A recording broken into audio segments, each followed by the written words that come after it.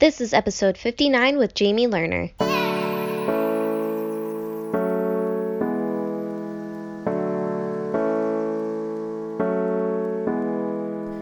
Hello, and welcome to the Love Yourself to Happiness show, where each week you'll get an infusion of tips, daily routines, tools, and rituals that will empower you to own your life and become the best version of yourself. All this information is free, so please subscribe to and review this podcast. You can also check out today's resources in our show notes.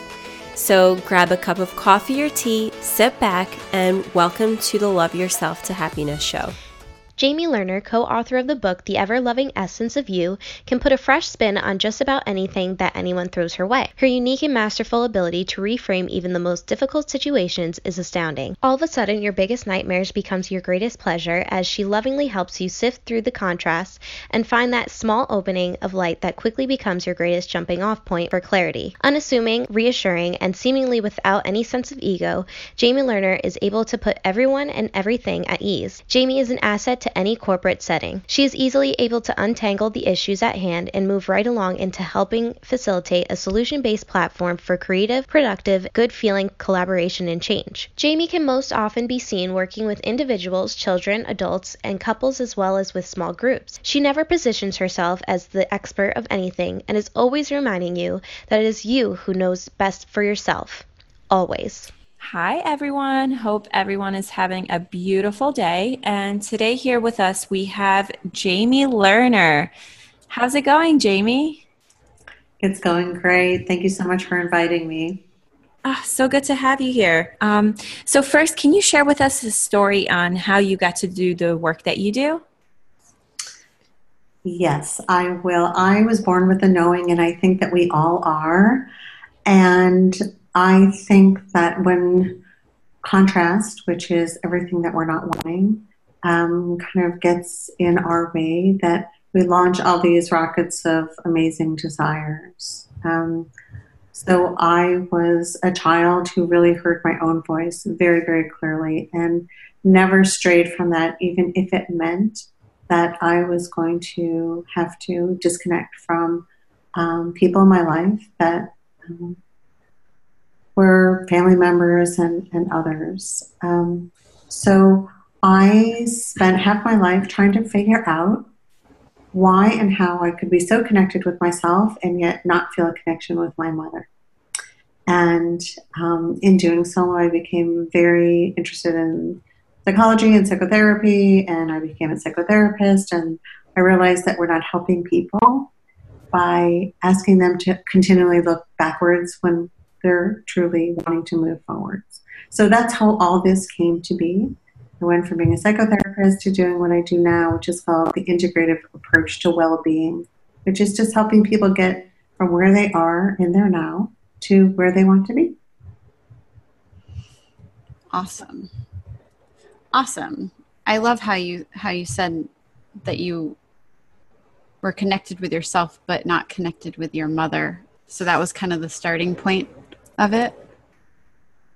Yes, that was something that it was very difficult for me to understand. Yeah. So let's talk a little bit more about, I appreciate how you talk about the current kind of modality of psychotherapy as looking backward over and over again. I know I've had a lot of success with therapy, but I can totally see how that could hinder healing in a lot of ways. So why don't you tell us a little bit about how you focus on looking forward instead of backward in people's healing and where they want to be in life? Well, first of all, I don't really think we need to heal. I think we're all doing fine. And then there is this other lovely option, which is feeling good and helping people understand that through the choices, conscious choices that they can begin to make in asking the question, what is it that you want for yourself? That is really a good starting point. Most people are not used to asking that question of themselves. As a matter of fact, I think we use our past and our current situation as the excuse not to ask ourselves that question. So we hide behind our children, our husbands, our jobs, our friends. We have a zillion excuses why we'll never address ourselves. And so this becomes just a wonderful opportunity to just become lovingly curious with ourselves, about ourselves, and begin just to ask those simple questions.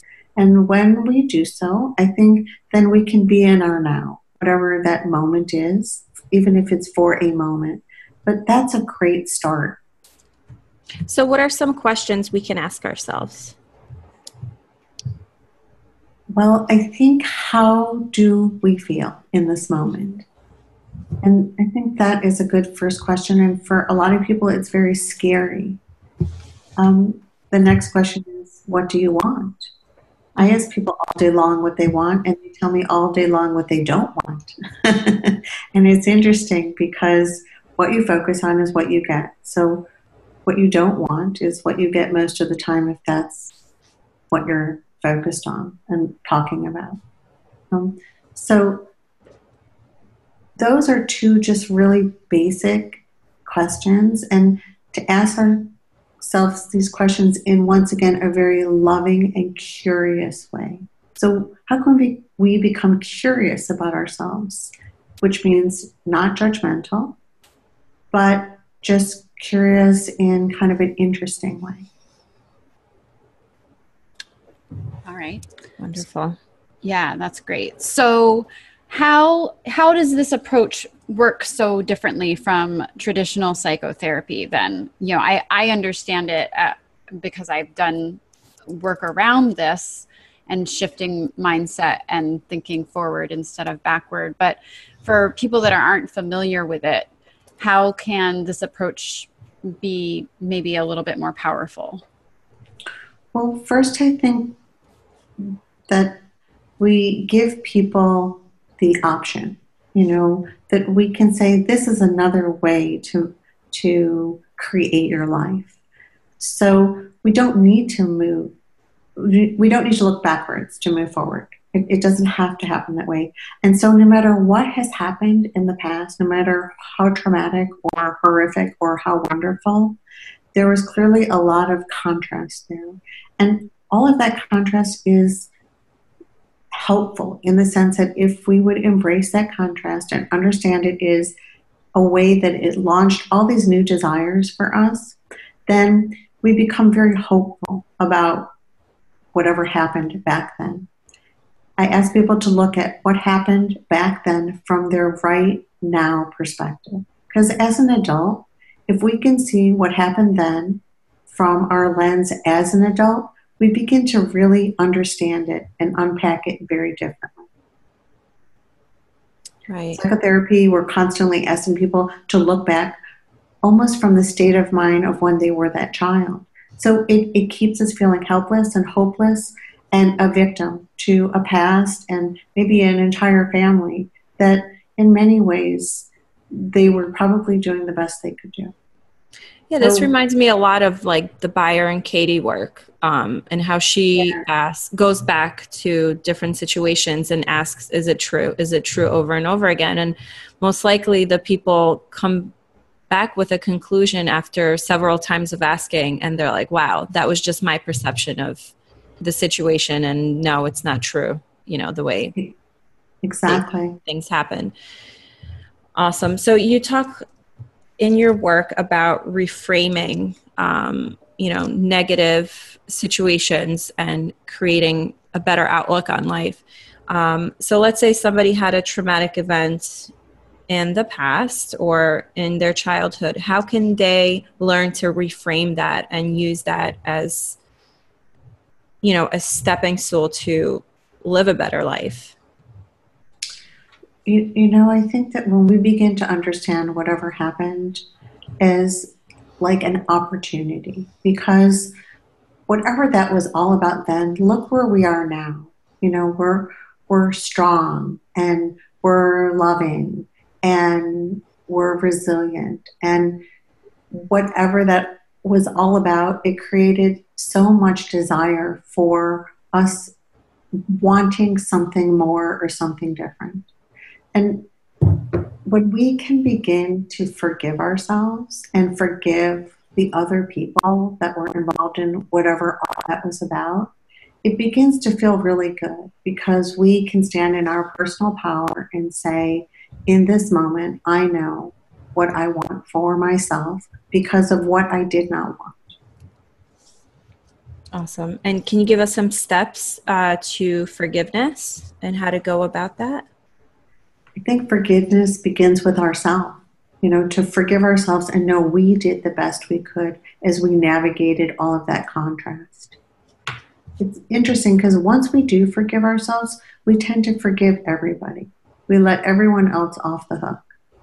And that is so powerful in taking steps towards personal responsibility.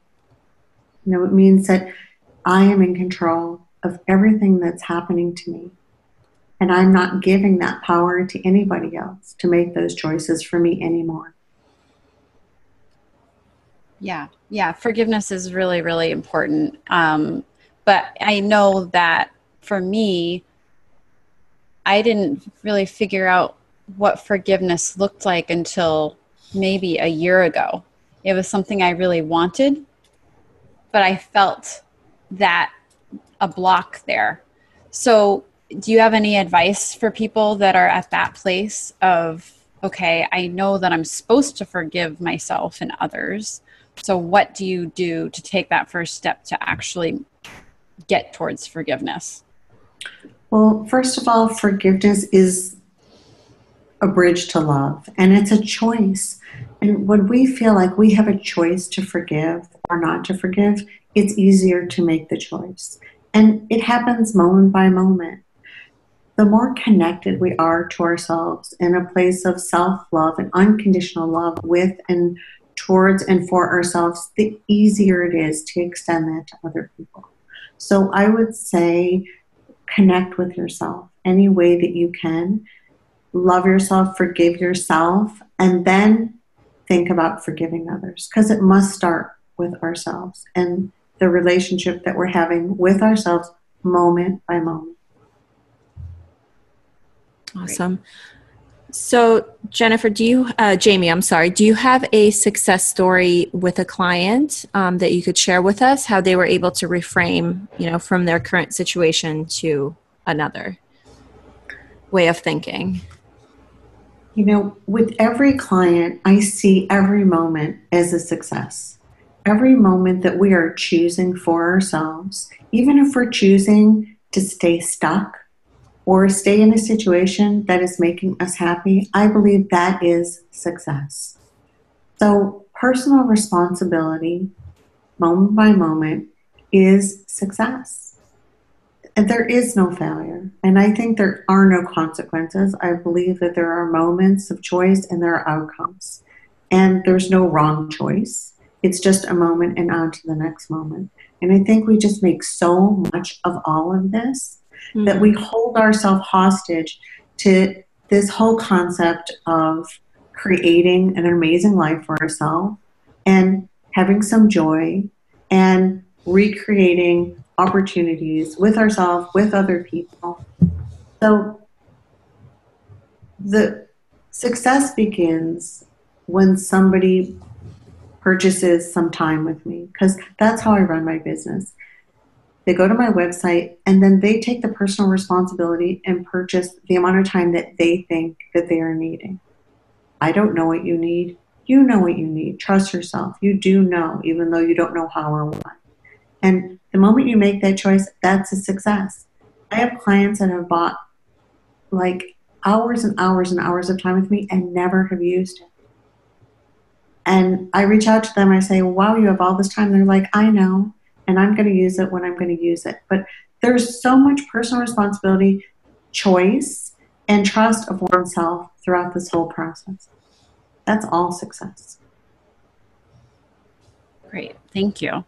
So you have co-authored a book, The Ever Loving Essence of You. Do you want to tell us a little bit about that book? The Ever Loving Essence of You is like a little gem. And you can open it to any page. You don't have to read it front to back. But it really is all about creating a long-term connected relationship with yourself. And everything in this book are just loving reminders of things that we already know and have just forgotten. So it's just filled with some tools and some examples and some exercises of how we can reconnect with ourselves and then go on to reconnect with other people in this very loving and allowing way. Great. Awesome. So a lot of our listeners and members of our tribe and our online programs are moms. And we talk a lot about shifting their identity from just being a mom to being more connected to themselves and their desires. So what are some tools or ways that they can shift their mindset from, just being one dimension of just being stay-at-home mom or, a working mom, whatever that is, to being like a empowered woman that I believe all are inside? Well, I give every mom out there permission to do just that. And I think if you could sit with yourself a few minutes at the beginning of the day and begin to appreciate who you are as a mom, as a person, as a woman, as, all the things about yourself that you really do like, focusing on the positive. I think that is a way to nourish and nurture yourself before you then go on to nourish and nurture your entire family.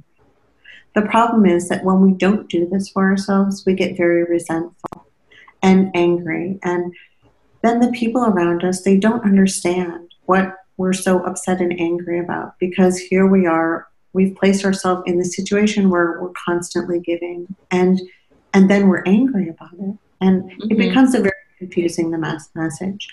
On the other hand, you really can't give to others until you have given to yourself and nourished and nurtured yourself first and foremost. So I encourage people to do that, whether it's 10 minutes in the morning and then 10 minutes in the afternoon, whatever it is, to be a better mother, a better person, a better friend. I think that it's important to do that for oneself first. And do you have a specific practice that you do in the mornings, like a particular meditation or journaling? What does your morning routine look like? I sit with myself first thing every morning and download endless amounts of information from the universe, which I believe that we're all able to do. We're just vessels. And if we're open to receiving messages, I believe that we can and do receive those messages. Your inner being is tapping you on the shoulder all day long, trying to get your attention. And for most of us, we're just brushing it away, saying, not now, I'm busy, I'm not interested, I can't do this now. And it's okay, because your inner being is on call 24/7, 365. It will always be there calling you back to yourself. So listen for that voice, address yourself, and begin to really regard yourself in a way that you wish to be regarded by others. Awesome. Great. Thank you. And in addition to your book that you co-authored, do you have any other books that you would recommend to us and our listeners? I recommend anything by the teachings of Esther and Abraham Hicks. And there's millions of YouTube videos, and they have written many books, but it really is so resonates with me in terms of we are really here to experience joy. That's really what it's all about, to live our best lives and to move about in such a way that that it's easy, that things are easy. It doesn't have to be hard. It doesn't have to be a struggle. So, thank you. Thank you. And to conclude, Jamie, would you be able to share with us that 3 things that you are grateful for at this moment? I do not believe in being grateful, but I am very appreciative. The word gratefulness triggers something for a lot of people that is almost like they are feeling guilty, and therefore they need to be appreciated. They need to be grateful. as opposed to appreciation, which is very different to me. So I am so appreciative for my past, because my family and whatever it is that I went through as a small child has really gotten me to where I am today, which is a place of complete and total unconditional self-love. The other thing I'm so appreciative for is that there are so many teachers out there walking their talk. And it's really a nice thing to see, because I think that is the greatest gift we can give people that we are helping, is to walk our talk. And the thing that I'm most grateful for is people in general, because I think people are beautiful and amazing, and we can really do and have anything that we believe we can do and have. So life is amazing, and I really hope that people can tap into some of those joys that are available to all of us. Great. Well, thank you so much for joining us today, Jamie. Thank you for inviting me. All right. Thanks for listening, everyone.